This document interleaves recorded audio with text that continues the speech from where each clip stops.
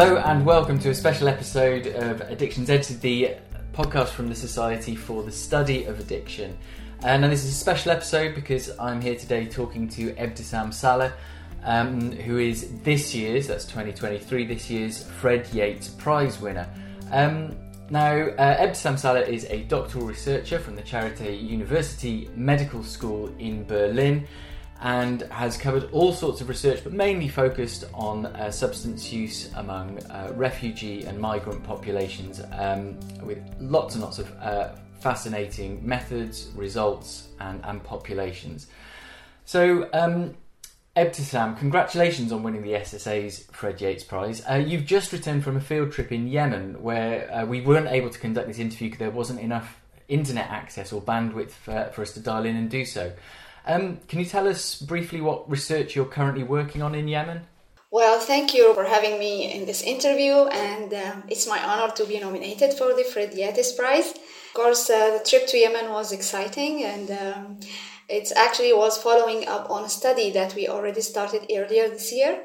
It's about substance use among the Yemeni population, and as we also interviewed the populations from a professional and academic backgrounds on that aspect. So this is like an updated study, you can say that, because I already conducted similar study in 2013, and we think that it's time now. It has been 10 years. So we want to follow up on this problem, especially after the last study about the pandemics of the COVID and that high increase of demand of drugs in Yemen. So we noticed that there is an increase of irrational drugs demand and for prescription and non-prescription drugs. Sometimes the population or the Yemeni population are usually use natural-like substance that's called khat. It's amphetamine-like substance. So the concern here that mixing these drugs, prescription and prescription drugs with khat, and so managing the data collection in humanitarian setting like Yemen is not easy to do it from an online or from distance. So I was there training the co-researchers on how to conduct this project and manage the data in the field. It sounds like an enormous undertaking. Your background is in Yemen, and you started work as a community pharmacist, and it was there working as a community pharmacist that you first encountered addiction and substance use. Can you tell me about your experiences there? I worked as a community pharmacist right after the graduation from the pharmacy school in Aden City, Aden University in Yemen. And I was excited, like any freshly graduated students, to enthusiastic by communicating with lay people and to be with more benefit and providing more value and more information for how to use drugs and medications. But unfortunately, many drugs were demanded without prescription. And even worse, community pharmacists, they're working as a community pharmacist, you have to be prepared. There is a potential to get threatened by women to sell some prescription drugs, especially at night shifts. So I personally went through a similar experience and accidents. So similar scenario happened to me and to other colleagues as well. And I found out that it is usually advisable also for females who are pharmacists to only work on a morning shift instead of night shifts to avoid these problems. After this accident, I was curious to know how we can manage drug abuse and misuse as a community pharmacist. What is our role as community pharmacists in this context? Or even a broader question that what is the extent of the problem of drug abuse in our community? Have anyone conducted similar studies or something like that? So why there is no data available on studies about substance use in Aden City or in Yemen overall? So from the community pharmacy started my passion, or let's say my interest in finding answer for similar questions. So, you talk about some of those challenges working in a community pharmacist and prescription drugs and accidents, I think, as you refer to them. Was that something that you were prepared for in your pharmacy training when you were preparing to do that work? That's a wonderful question, and it's the same question I had in my mind on why they did not in the pharmacy school teach us similar training or prepared us for similar scenario. And I found the answer when I pursued my master's studies in Jordan, that yes, indeed, there is some certain trainings and courses on how to prepare pharmacists, community pharmacists, for drug abuse and misuse in similar societies. But, it's also difficult to prepare pharmacists who are also working in a conflict setting where there is war and legal weapons. So it's still a little bit complicated context when we talk about conflict setting like Yemen. People may be very familiar with the US situation, the opioid epidemic, but they might be less familiar with the types of drugs that are being asked for or demanded in Yemen. Can you talk us a bit through the kind of drugs that people were asking for? Before 10 years ago, like the prescription drugs that usually demanded, as we asked and made some surveys among pharmacists, were usually like sedatives, benzodiazepines were among the top of the lists, antidepressants, opioid analgesics as well. And some of the people who use or over-demand these prescription drugs, some of them mix it, as I mentioned earlier, with the cat, which is amphetamine-like substance. So they try to achieve some balance, as the cat is a stimulant and the sedatives are, trying to achieve some equilibrium point, if we can say that. But the strange thing that of the results was that also non-steroidal anti-inflammatory drugs such as ketoprofen specifically was highly demanded among a population who use cat during the cat session. So cat session is usually chewing cat for long hours in between the teeth and gums, so they usually have problem in their teeth. So to manage the problem and the symptoms of their teeth pain, they usually use ketoprofen and sometimes just located locally while during the cat session. And this was some of the unique results of our study. The situation now, it gets, we're still working on the preliminary data and still did not finish. But so far we find that it's not different, but new drugs also added to the list, in which we can find, for example, in addition to the opioid analgesics, we have ketamine, Keptagon, increases demand for to use with or without cat chewing. So from Yemen, you then moved to Jordan to begin, I guess, your academic career there. What prompted that move? And you've spoken to me before about facing some challenges being a single Yemeni woman moving to study. Perhaps you can talk us through those a little bit. Yeah, well, I started to apply for international scholarship, the German Academic Exchange Service. I found this problem when working as a community pharmacist, and I could not work as this for a longer time, and I was motivated to find solution about it, and that I cannot do without the research tools, of course. So pursuing a master's studies was my aim, and applying for international scholarship, it was somehow the safest zone for me to make sure that I might, convince my family to let me leave the country, and because I'm already covered with the international scholarship. So yeah, I have been awarded the scholarship, luckily. And one of the challenges as being a Yemeni woman at that time, and we are talking about 10 years ago, so it was not really that acceptable or comfortable for the society that a single young lady travel alone and study abroad. So the situation in our family is encouraging a little bit, luckily, because my mother also herself studied abroad, her master's and PhDs in philosophy. So it wasn't something new at the family level, at least. But again, in this context, it's always challenging to travel alone, and you have as a Yemeni woman or any woman traveling from similar contexts and sociocultural beliefs, then at least you have to do to make sure that you manage your accommodation, your financial, your in advance. And a good contact also in advance before you travel. So at least your family will have an idea about that you are safe and sound. And yeah, that might facilitate the trip.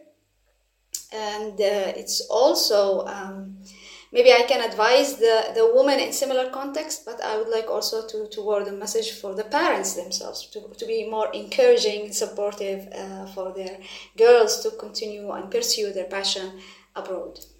So it was during this master's in Jordan, and again, you've spoken to me before about this, but you describe there being one lecture about neurobiology of addiction, where a kind of light turned on for you about addiction as a subject. What was that lecture about, and what was it that really kind of caught your eye about that element of addiction?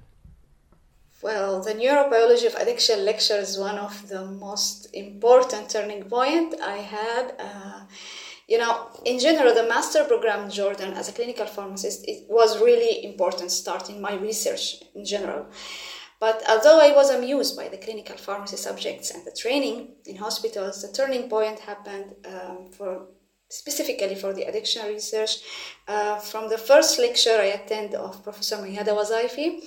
And that lecture was about the addiction neurobiology that have answered many questions in my mind, such as why people seeking substances at the first place, or why can't they stop addiction by themselves, how certain medications work and have the potential for abuse. So finding the answers for all of these questions in one lecture was like a light that, helped me finally to understand what was going on in my country, since I was a child and witnessing all this population consuming khat and other substances. And at the same time, it was fascinating information, but it also triggered even further questions. Like what types of prescription drugs that might be preferred among population who consume khat in Yemen. That was before I conduct the study. And what is the experience of Yemeni women in that case? Are Yemeni women also consuming several, or they prefer some prescription drugs or something like that? Do healthcare professionals in Yemen know about this problem, and how can they manage it? So I was more focused on, to reflect the information from this lecture to my community. And here started the idea of the thesis, for the master thesis, to conduct the project about substance prescription and prescription drugs abuse and misuse under supervision of Professor Mayada Wazaifi. And you've continued to work with Professor Mayada Wazaifi, and indeed she's presented at SSA conferences and does amazing work herself. And it's worth noting at this point that she also nominated you for the Fred Yates Prize. This seems like a really important collaboration in your career. Yes, exactly. Well, thankfully that I was one of the lucky students of Professor Mayada Wazaifi, and she is not actually just a professor, but becomes like a mentor. And I'm pretty sure that many students would say the same about her. We worked on relevant projects even after the master studies. I worked at her research assistant also in this Jordanian context about prescription and prescription drugs. And also I knew about the SSA via Professor Mayada. So she was always there directing me and give me some recommendations and advice on what are the most prestigious and important scientific gathering that I need to focus on and keep contact with a high level mentality about addiction and researchers. So she is fully dedicated and helping students as well. And she used to say to me that you can do much more than what you think. And I was always wondering, what does she see in me and I cannot see? So yeah, I was amused on how she was encouraging person. And thanks for her insight and encourage to nominate me for the Fred Yates Prize as well. So again, kind of moving on towards your work in Berlin, I'm really quite interested because up until your masters, your focus was much more on, I guess, psychopharmacology, neurobiology, those kind of like that end of science. And a lot of the work you've done more recently has been qualitative, talking to migrant populations, refugees. what prompted you to kind of make that shift from more kind of quantitative data to the more qualitative type of research? To be honest, at the beginning, I wasn't a very big fan of qualitative, given the fact that I'm coming from quantitative background as a pharmacist. But when investigating sensitive topics such as addiction, and also among diverse group of population who are coming from different linguistics and cultural backgrounds, then it comes the value of qualitative approach to dig deep into the information. And honestly, learning qualitative research tools wasn't easy for me, and it was challenge and privilege at the same time.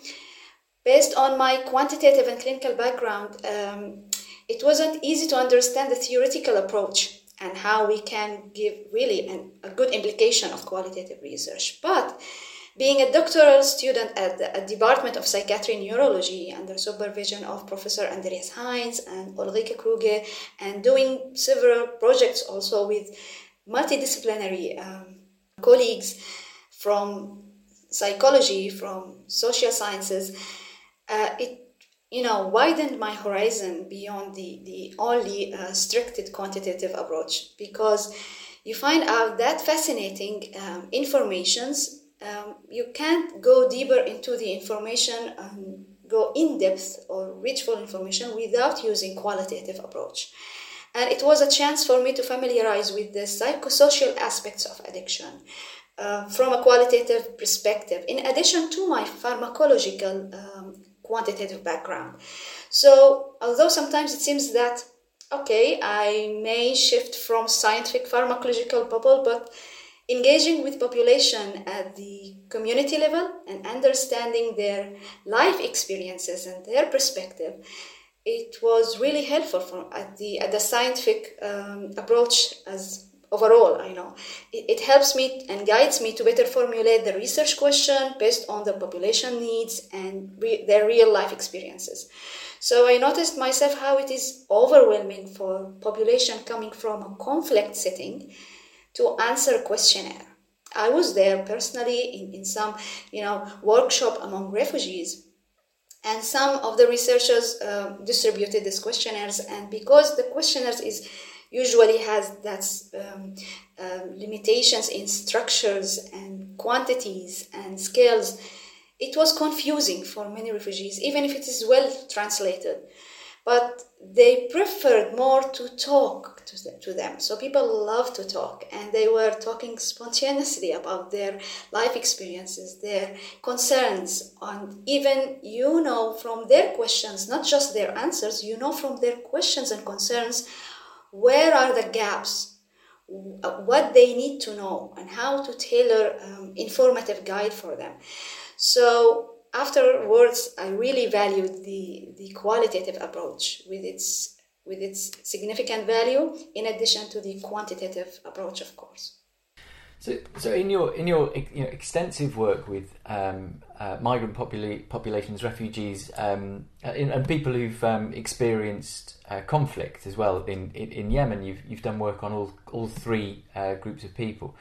So people might be, I guess, many people will be aware of the challenges that people who use drugs face, but much fewer people will be aware of the specific contexts, backgrounds, history and challenges of refugees and migrant populations.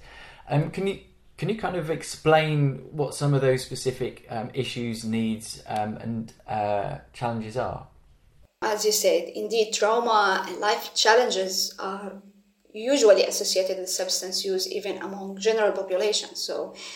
But in the context of people who survived war and traumatic events and post-migration challenges, this might be a little bit more complicated in that context. In addition to the fact that their different cultural backgrounds, values, norms, and they have different supportive systems, forcibly migrants lost their safe zone at the beginning, so completely, in terms of their land, their own families and beloved ones. So they are struggling to start a new life, but at the same time they are still living in a parallel world in their painful memories. Migration trip itself could be a horrible experience. And I heard so many horrible stories about them. As I remember, one of the refugees whom I met, he said, "I cannot remember what was the last time I slept very well since the war. Even after my arrival, I struggle with flashbacks, remembering how my leg was injured and that girl who died while we was running together away from the home country."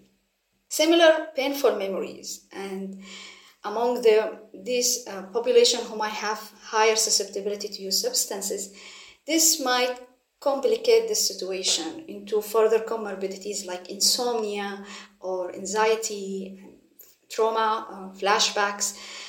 So the difference in the motives for substance use among similar population is different in terms also for drug-seeking behavior, as they also seeking sleeping pills or analgesics for skeletal muscular pain. So that might be associated with post-traumatic stress disorder as a psychosomatic symptoms, for example.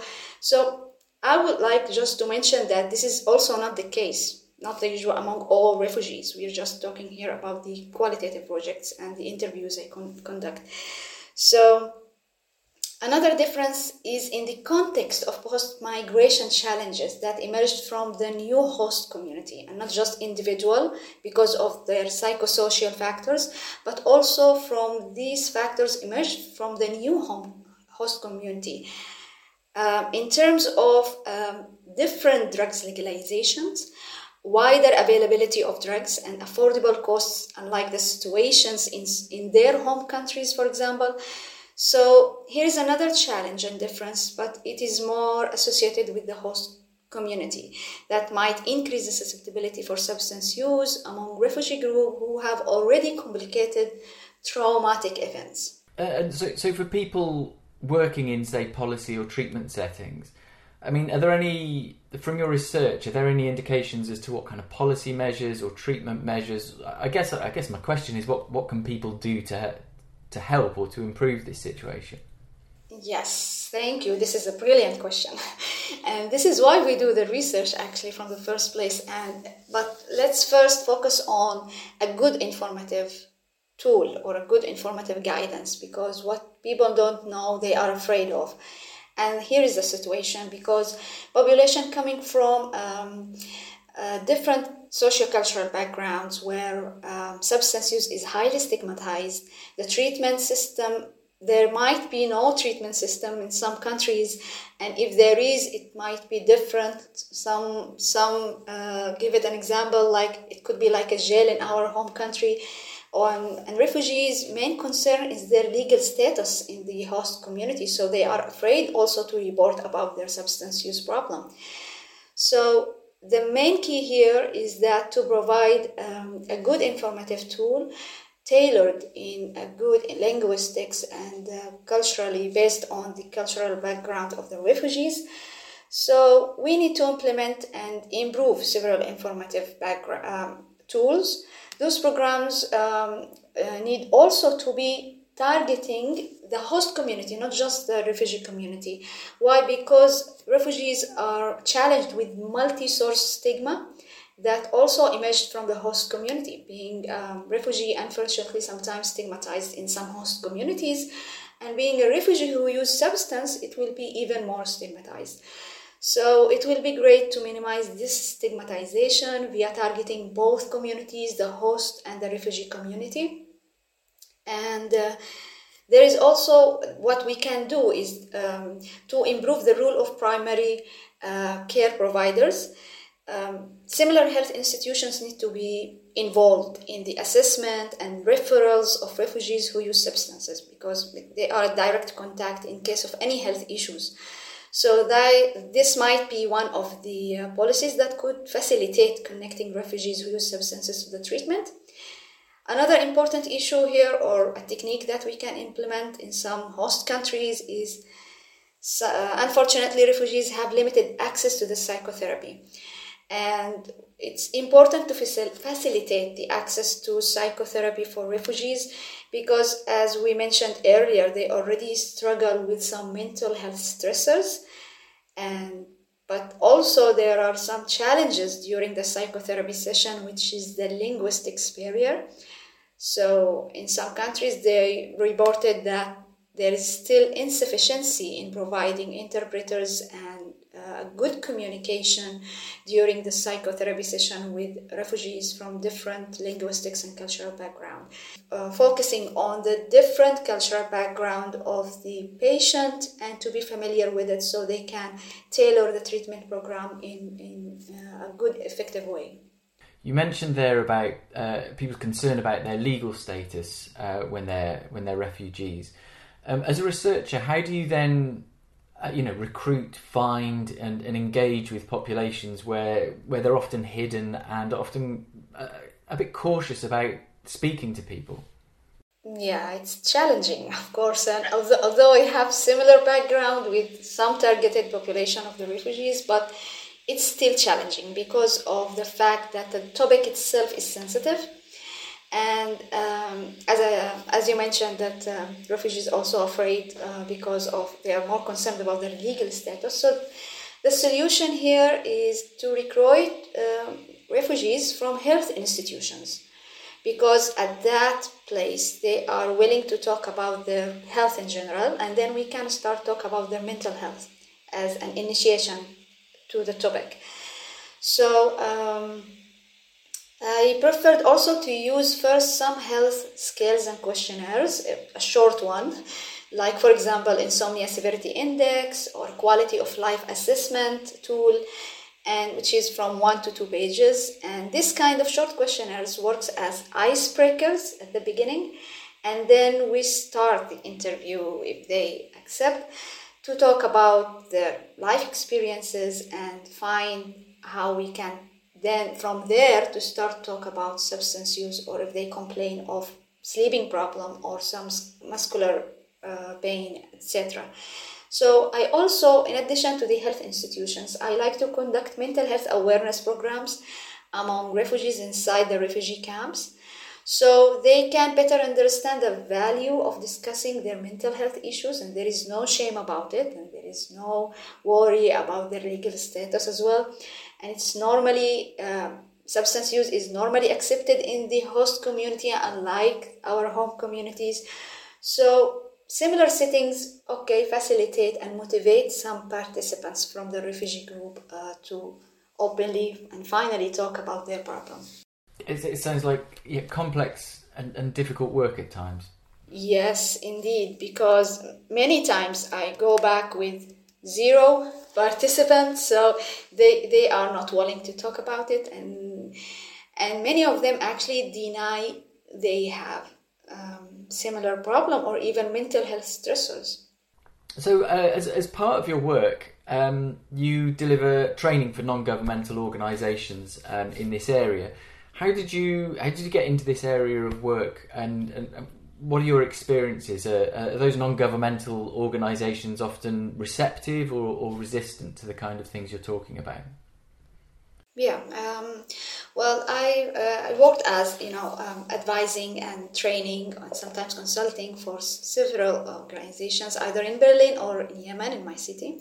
So, for example, my main targeted staff is the staff and the members of these institutions to first ensure they understand the value of tailoring awareness programs based on the socio-cultural backgrounds of refugees. So, for example, in Berlin, after attending some workshops among refugees, I was just a listener. I noticed how overwhelming for them to attend lectures in the presence of translator.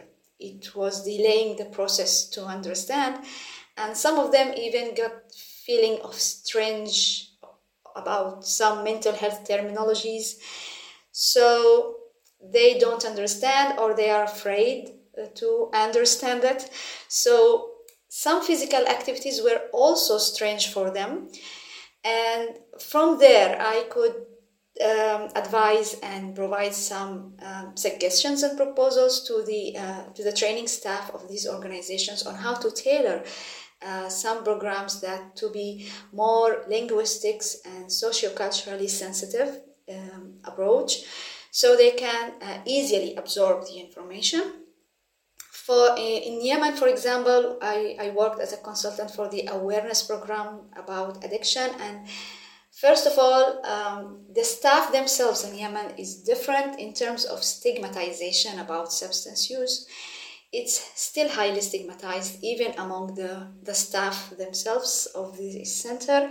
And my main goal was how to minimize this stigma, also via information. So I started to give them some workshops and courses to know about the neurobiology of addiction in the first place, and how to know that this is also a mental health issue that we can manage only via minimizing the stigmatization and not make it as, an issue that threatens the substance user himself. So, and another population that I targeted for the training was the academics and the pharmacists in Yemen as well. Again, although they are academics and pharmacists, but still the stigma higher there. And I tried to tailor the programs in which to provide more scientific backgrounds about it, and then how or what applicable solution that we can do for the students who attend health facilities such as medical students, nurse, and pharmacists. Do you find yourself giving training to pharmacists the kind of training that you would have liked when you were a pharmacist training? Oh, yes, exactly, yeah. Now, this is probably going to come as a bit of a blow to anyone listening, but considering the breadth and the importance and I mean, if it's a word, the amazingness of your work, your research to date, you're actually in the position where you're just at this point preparing to submit your PhD thesis. Is that correct? Yes, I'm still at the late stages, let's say, of writing the dissertation. The last stages that seem to last a lifetime. And it's the question that no PhD candidate ever wants to hear. But what are your plans for after submitting? Yeah, and as you said, it seems like the first answer that any PhD student will say, just let me finish and breathe, come back to a normal life again. And first of all, I'm planning also to continue the projects in Yemen in a research context, or as a trainer and a consultant for the awareness program there. And also already started a collaboration with other researchers in different countries, host countries, about refugees.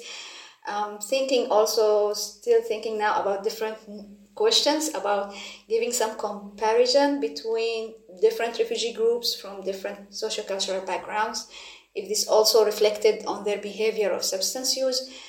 So I'm afraid that the questions will never end. So I'll be stuck in this approach, which is a wonderful, actually, journey, in that at the end you have something to do, and hopefully it will help people who are coming from a similar context that I come from. And we will see where this journey will end. Amazing work, and I look forward to hearing about where the journey goes.